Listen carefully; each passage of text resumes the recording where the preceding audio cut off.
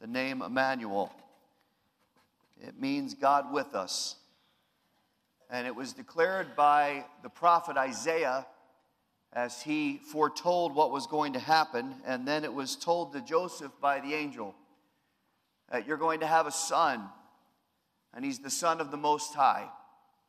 And you will name him Emmanuel, meaning God with us. Now, by definition, that means that God has really come down to be with his creation. Just take that fact in for a second. It seems far-fetched to the skeptic. It seems overwhelming to the believer that God would come down, that he would reside among his creation. This is not a fairy tale. This is not a metaphor. It's not a pipe dream. It is reality. Because that name the choir just sang so many times, Emmanuel, Emmanuel. God with us. God came to be with us. Now, as I was thinking about that this week, the first question that came to my mind, and I've been saved a long time, so I wasn't being skeptical, but it's just a thought that crossed my mind. Why would God do that? Why would God intervene in creation? Why would God come and be part of this? Why would he come here? And there had to be a reason, right? God's got many things on his plate, so to speak. He's got other things he could do other than come down to earth. But there had to be a reason why he came. He couldn't have just been bored. He couldn't have been lonely because he's God. If he's bored or lonely, if he's dependent on us to exist, then he's not God. God's sufficient in himself. By definition, he doesn't need anybody. So it couldn't be that God was bored or lonely. It couldn't be that he came to check out what was going on in the universe, like, hey, I created that earth. I wonder what's going on over there. He's omniscient, so he doesn't need information. He knows all information. And if he's not omniscient, then he's not God, and the discussion's done. So he couldn't have been bored. He couldn't have been lonely. He couldn't have been clueless about what was happening. He might have come to show his power. He might have come to show his authority. He might have even come to punish sin. But if God had done something that significant and had cataclysmically worldwide destroyed the earth like he did with the flood to show his authority and to punish sin, we'd have a record of that, but we don't. So if he's not bored and he's not lonely and he doesn't need to know what's going on and he didn't come to flex his muscles and he didn't come to destroy the earth because of sin, then why did he come? Well, the only reason that I can come up with is that we needed him to come. We needed him to come. There was some deficiency on our part. There was some need on our part that we needed him to be here. We didn't ask for it. The Bible says, while we were yet sinners, Christ died for the ungodly. So it's not like people were begging for Christ to come. For 400 years, there was silence between heaven and earth. And it wasn't like people were crying out to God saying, please come be with us. The emotional and spiritual attitude of the earth when Jesus came that night was flat. There was nothing vibrant happening spiritually. There was nothing taking place where God would have said, hey, that catches my attention. I better go down there. There was no cry for God. There was no interest in God. Very few people were still serving the Lord. And in the darkness of that, in the spiritual void, God said, I'm coming. I'm coming to earth. And I'm coming because you need me to come. Now, what we do know is the fact that Jesus was Emmanuel, God with us. And that proves that God isn't some distant deity who is disinterested in us. We also know that by Jesus coming, that God isn't some cruel, demanding dictator who has no mercy toward mankind, because Jesus certainly would not have come the way that he came if that was true. So what do we read into this? What do we read into what we saw with the children depicting this morning? What do we read into the choir song, Emmanuel, Emmanuel? What do we read into this text that we're going to look at in a moment?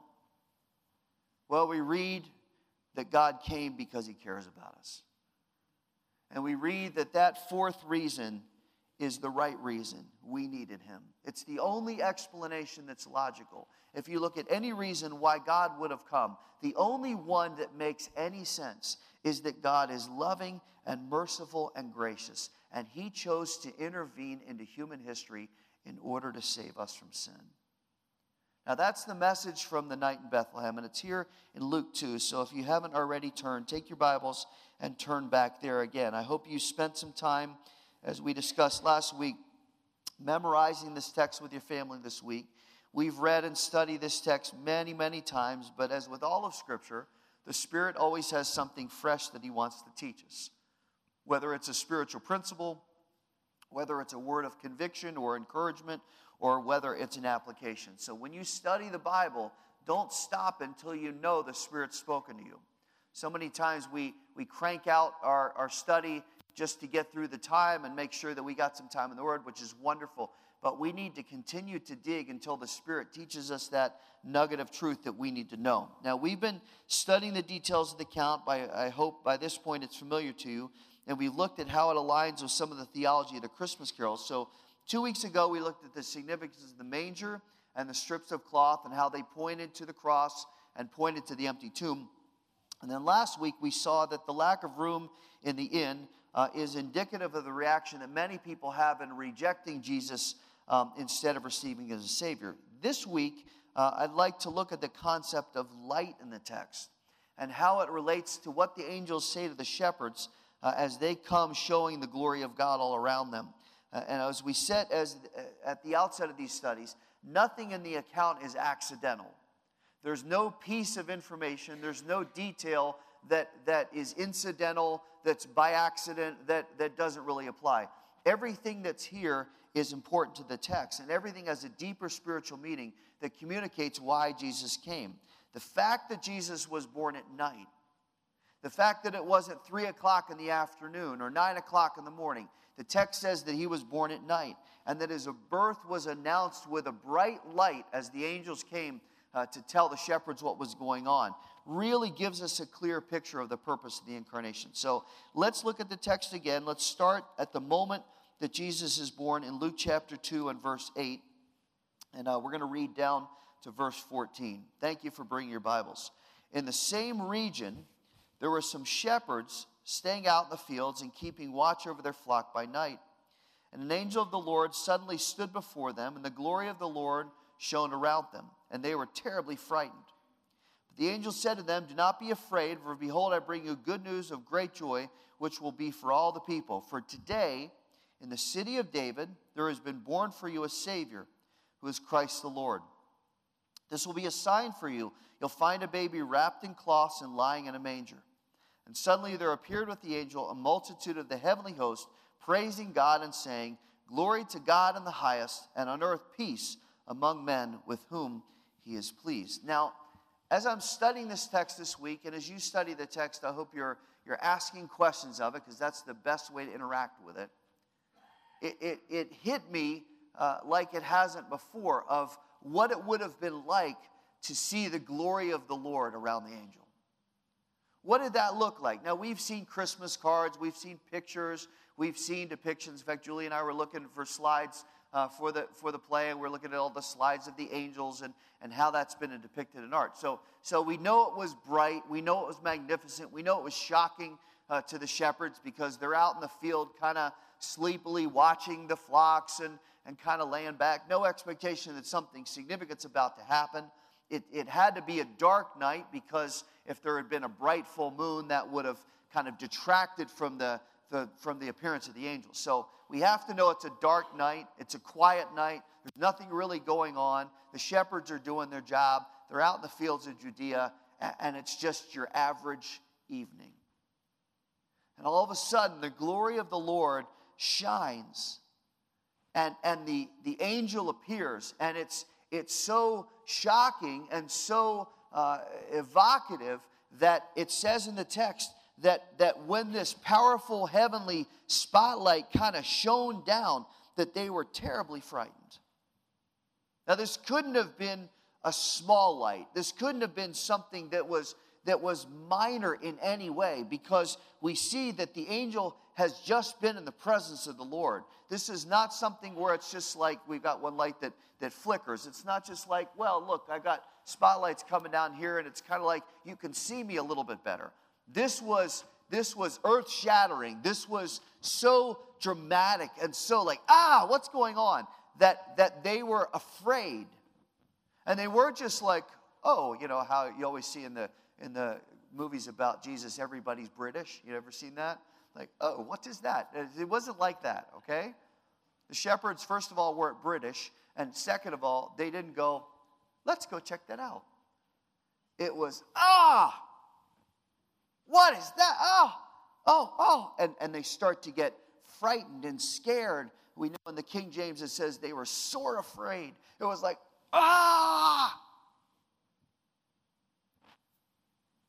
Why was it that significant? Because the angel had just been in the presence of God. You remember in Exodus when they build the tabernacle in the wilderness and the cloud comes down into the Holy of Holies and fills the tabernacle. All 12 tribes were camped around the tabernacle. And Moses would go in and he would stand in the presence of God. The cloud would come down and Moses would meet with God. We don't know what that looked like, but we know that when Moses walked out of the tabernacle, that his face shined so brightly that they said, you got to cover your face because we can't bear the sight. So Moses stands in the presence of God in the tabernacle. This angel has come directly from the presence of God. God is standing there in heaven and says to the angel, it's time to go. Jesus is going to be born. Get down there, find the shepherds, and tell them, unto you is born this day in the city of God a Savior. And the angel departs right away and goes to the sky and stands before the shepherds and says, here's the good news of great joy. So in the middle of the darkness of the night, in the middle of the quietness of the night, now this is pierced by this light from heaven as God comes and declares the greatest news that's ever been known. That man can move from darkness to light, that man can move from death to life. And the message that the angel gives fits with the setting. They're so frightened. Look at the text. He tells them something that has a double meaning. He says, do not be afraid. Now, for obvious reasons, he tells them, do not be afraid, because they've been shocked. They've been surprised. One minute they're just watching their sheep and it's quiet, and the next minute they're surrounded by heavenly light and by a message from the angels. I mean, how many think they have a right to be a little bit frightened, right? So to say, do not be afraid, is a physical and emotional reassurance. Guys, it's okay. I'm an angel from heaven. So there's that aspect of it. But I believe there's a second and deeper reason not to be afraid. He is telling them, do not be afraid, because God has come to deliver us from our hopeless spiritual condition. All men are sinners. Every single person in this room, I, the chief, am a sinner before God. We have all sinned against him. We have all fallen short of the glory of God. And the Bible says in Romans, the wages of that, the payment of our sin is death. Not physical death when you become 90. Eternal spiritual death is the result of sin. So God says, no, I'm going to intervene and I'm going to give you hope. But the fact that we have sin and the fact that sin has that result should fill us with fear. Now, that raises two very important questions. The first question is, if there's really no consequence for sin, and that's what the enemy wants us to believe, that's what culture promotes, that there's no consequence for sin. If there's really no consequence for sin, then why is everybody so afraid? You see, fear is based primarily on knowing that we don't have control over something or that we can't solve something. So the reason people who don't trust Christ don't have any sustained peace and ultimately fear death is because they realize in their heart and mind that they are not God, even though the enemy's tried to sell that lie for years, that we're actually not God, and that sin creates a problem that we can't solve on our own. And we can deny it, or we can be cavalier about it and say, well, if I die, if there's really a God, I'll take my chances. But there will always be an unsettledness in the soul when you don't trust Christ that can't be resolved. And as we studied at prayer meeting on Thursday night in Ecclesiastes 3, Solomon says, look, I've tried it out. I've tested out everything. I've known every pleasure known to man, from money to relationships to popularity to the finest possessions in the world to having wisdom. I've tested it all out, and I found at the end of trying it all that everything is absolute vanity. Everything falls short of knowing the Lord. And that's why Jesus came to be our Savior and to restore our relationship with the Lord, which was broken by sin. So it would seem any person who recognizes the need for a Savior would run to Christ. If you're sitting there this morning and you've never trusted in Christ, and you know deep in your heart, and I'll explain that more in a second, that you've sinned at least once in your life, because the Bible says once you've sinned once, you've broken the whole holiness of God. So if you've sinned once, you're guilty. I'm guilty tens of thousands of times over. So if we've sinned and God says there's a solution, wouldn't it make sense that we would run to the solution? And yet, here's the second question that comes up. Why are people so afraid of Jesus Christ? And really, that's what it is. It's why there's such an increasingly strong and aggressive and violent push against Christianity in this culture. And I come back every time to logic. If Jesus Christ is nothing, if he's a fraud, if it really is ridiculous for us to trust in Christ, then why do people care? Why are they so intent on eliminating him and defeating those who do trust in him? There's nobody this morning fighting Buddhists and saying, you can't worship Buddha.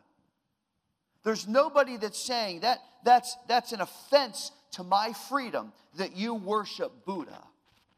And at the same time, Islam is on the rise. Muslims are being far more advanced and accepted than Christians, and they're murdering people weekly. So why are people so afraid of Jesus?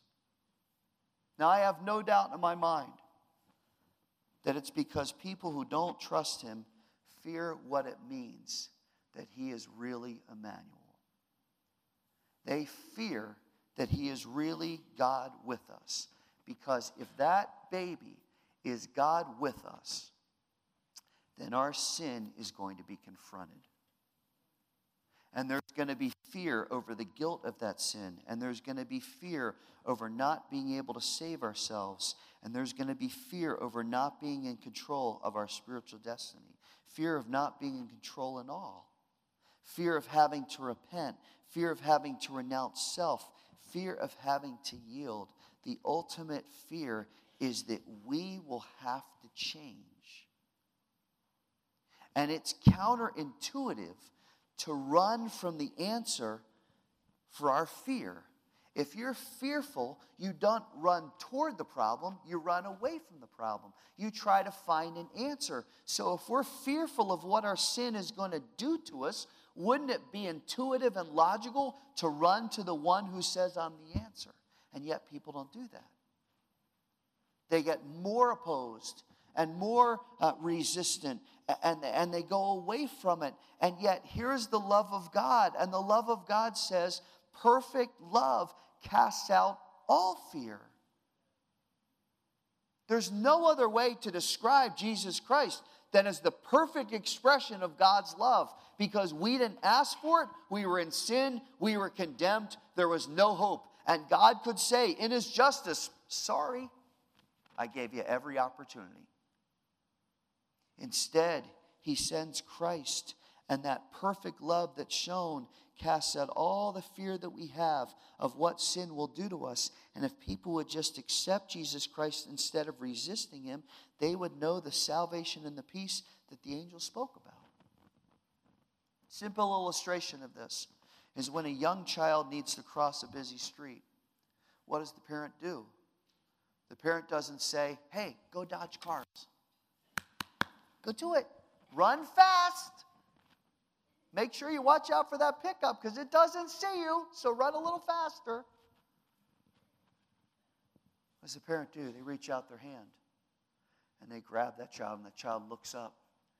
Oh, good, I got somebody bigger than me. And the child is led by the parent across the street, and the parent's watching out for danger, and the parent is avoiding death by being alert and attentive and guiding them until they're safe. Not only so they'll be safe, but so they won't have fear. That fear has to be overcome so that you can move toward safety. Now, far more profoundly, the Lord has reached out to us through Christ, and he says, I will offer you eternal security and eternal salvation if you will trust me. So what does the angel say? Fear not. Don't be afraid. Why? Look at the next line. Because I'm bringing you good news of great joy. See, good news doesn't always produce great joy, right? Sometimes good news just brings you relief. Sometimes good news just stops your worries, or it brings some measure of comfort or satisfaction. But this is not good news that just, okay, we're okay. This is good news that brings great joy. Why? Because it's an eternal answer for all people that God is willing to be the Savior of anyone who trusts in him. Now, the fact that he's come to be the Savior means that two things are true.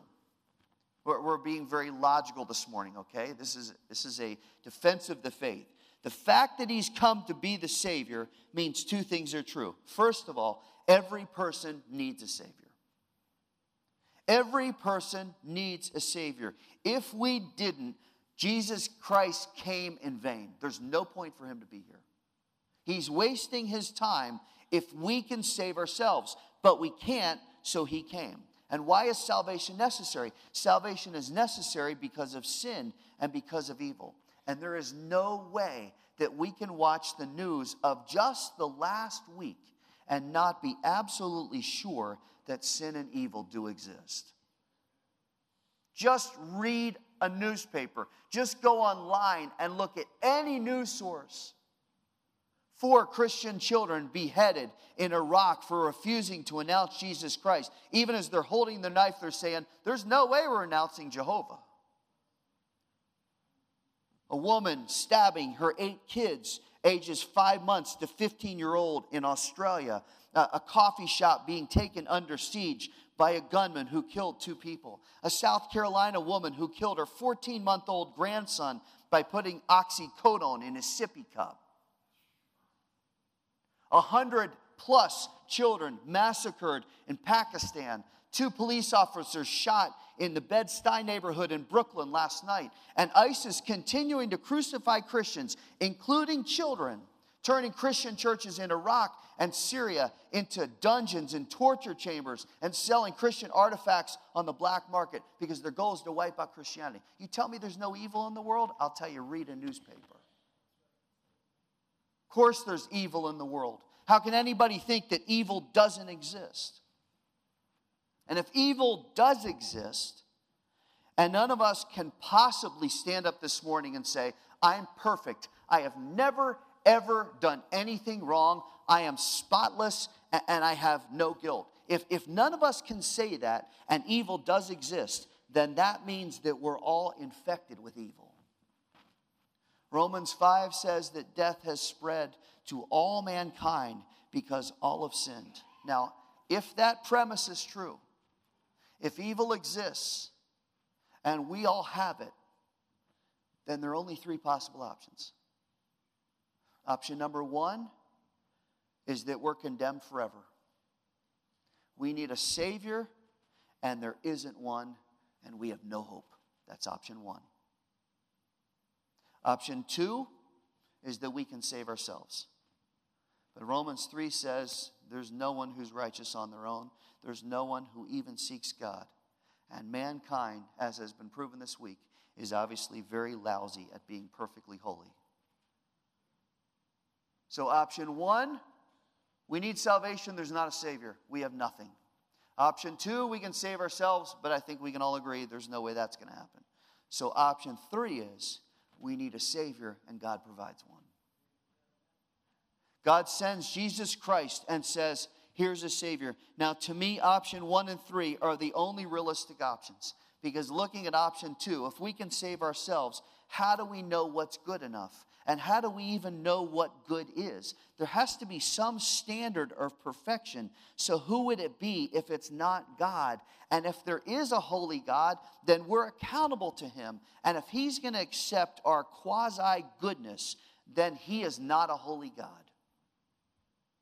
If God will take second best, if the holy, perfect God will say, hey, Rhodes, it's okay. Just do your best. Try really hard. Do a couple good things. Be nice to people. And don't kill anybody. And I, the holy, perfect God, will let you into heaven. That makes him not God. The only thing a holy, perfect God can accept is what? Holy perfection. And none of us has it. So, option 2, not an option. That means the only options are option 1 and option 3.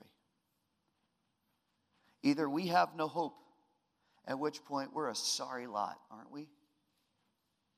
Then life is cruel and stupid and pointless. We've been put here to live our 70, 80 plus years and then to die and then nothing. Or we get tormented forever. Or Jesus comes.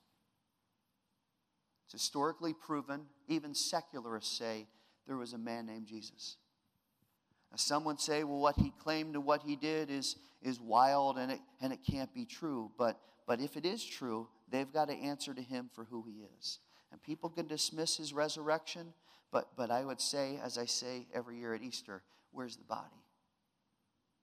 If Jesus is dead, produce the body. Because that would be the greatest historical, archaeological find of all time. And it would shut up Christians forever. You would close every evangelical church if you can produce the dead body of Jesus Christ this morning. We would just shut down because our faith is worthless. But the fact that nobody can, and you can't disprove the resurrection, means that option 3 is the only option. That God must have intervened, that God must have sent his son, that God must have provided a Savior, Emmanuel, God with us. God is willing to show us his mercy. God is willing to forgive us of our sin. God is willing to redeem us forever. And only his Son is the one who can transfer us from darkness to light. We sang it, in thy dark streets shineth the everlasting light. It makes total sense that God is the only one who can satisfy his own holiness. So knowing that we're completely incapable of being holy and having proven it over thousands of years in the Old Testament that man can't be righteous, Jesus comes. Unto you is born this day in the city of David a Savior who is Christ the Lord. Joseph, his name's to be Emmanuel. There's no other name. You need to understand what's going on. This is God in flesh. That baby's no ordinary baby. That child is the Son of God, and he's come here to save. Why? Because every single person needs salvation. There's not one person in this room this morning who needs to remain in spiritual darkness. Listen now, I'm done. There's not one person who needs to remain in spiritual darkness. If you've been living, believing the lie that you don't need Jesus Christ because you don't need to be saved or you can save yourself, I pray that the message of the gospel has been crystal clear to you this morning, from the words of the kids in the play to this study of the angel's message. Whatever you've believed, however you've lived, whatever you've done, Jesus Christ came to offer you deliverance from that sin. I'm a sinner as much as you. I'm not standing up here saying, well, I'm better than you, and I've never sinned, and look at me, and you're worth. Listen, I'm a sinner as much as you. I'm condemned as much as you without Jesus Christ. I deserve hell as much as you. But at some point in my life, 1974, I confessed that sin and gave my life to Christ. And if I hadn't, I would still be in spiritual darkness. But I can tell you for a fact this morning that because I did that, that light that he brought has cut through the darkness of my sin, and it has eradicated it, because that's what Christ has done. And I want to tell you this morning, I want to tell you, and other people around you can tell you too, if you're in darkness, you don't have to live in darkness. You can trust Jesus Christ. And in the moment you do that, in the moment you say, God, I confess my sin, I trust in Christ as my Savior, God eternally transfers you from death to life. He pulls you from darkness to light forever. And nothing can steal that from you. And I want to tell you this morning, if that's something you need to do, or you want to ask questions, or you want to find out more, you came here and you didn't know what to expect. Maybe you're hostile this morning. Maybe you're here because your kids are. I don't know. I don't know all of you, but I'm telling you, if that makes sense to you and God's drawing your heart, I want to talk to you after the service. Don't you leave this building without talking to me or somebody else saying, I want to know more. Tell me more. And if that person can't fully explain it, they'll find somebody who can. And they'll stay with you, and we'll pray with you, and we'll transfer you. God will transfer you from death to life. What a Christmas present. To know when you lay your head down on the pillow tonight, I don't have to be stuck in sin. I don't have to go to hell because Emmanuel has come. God is with us, and God wants to save us. Let's praise the Lord for that.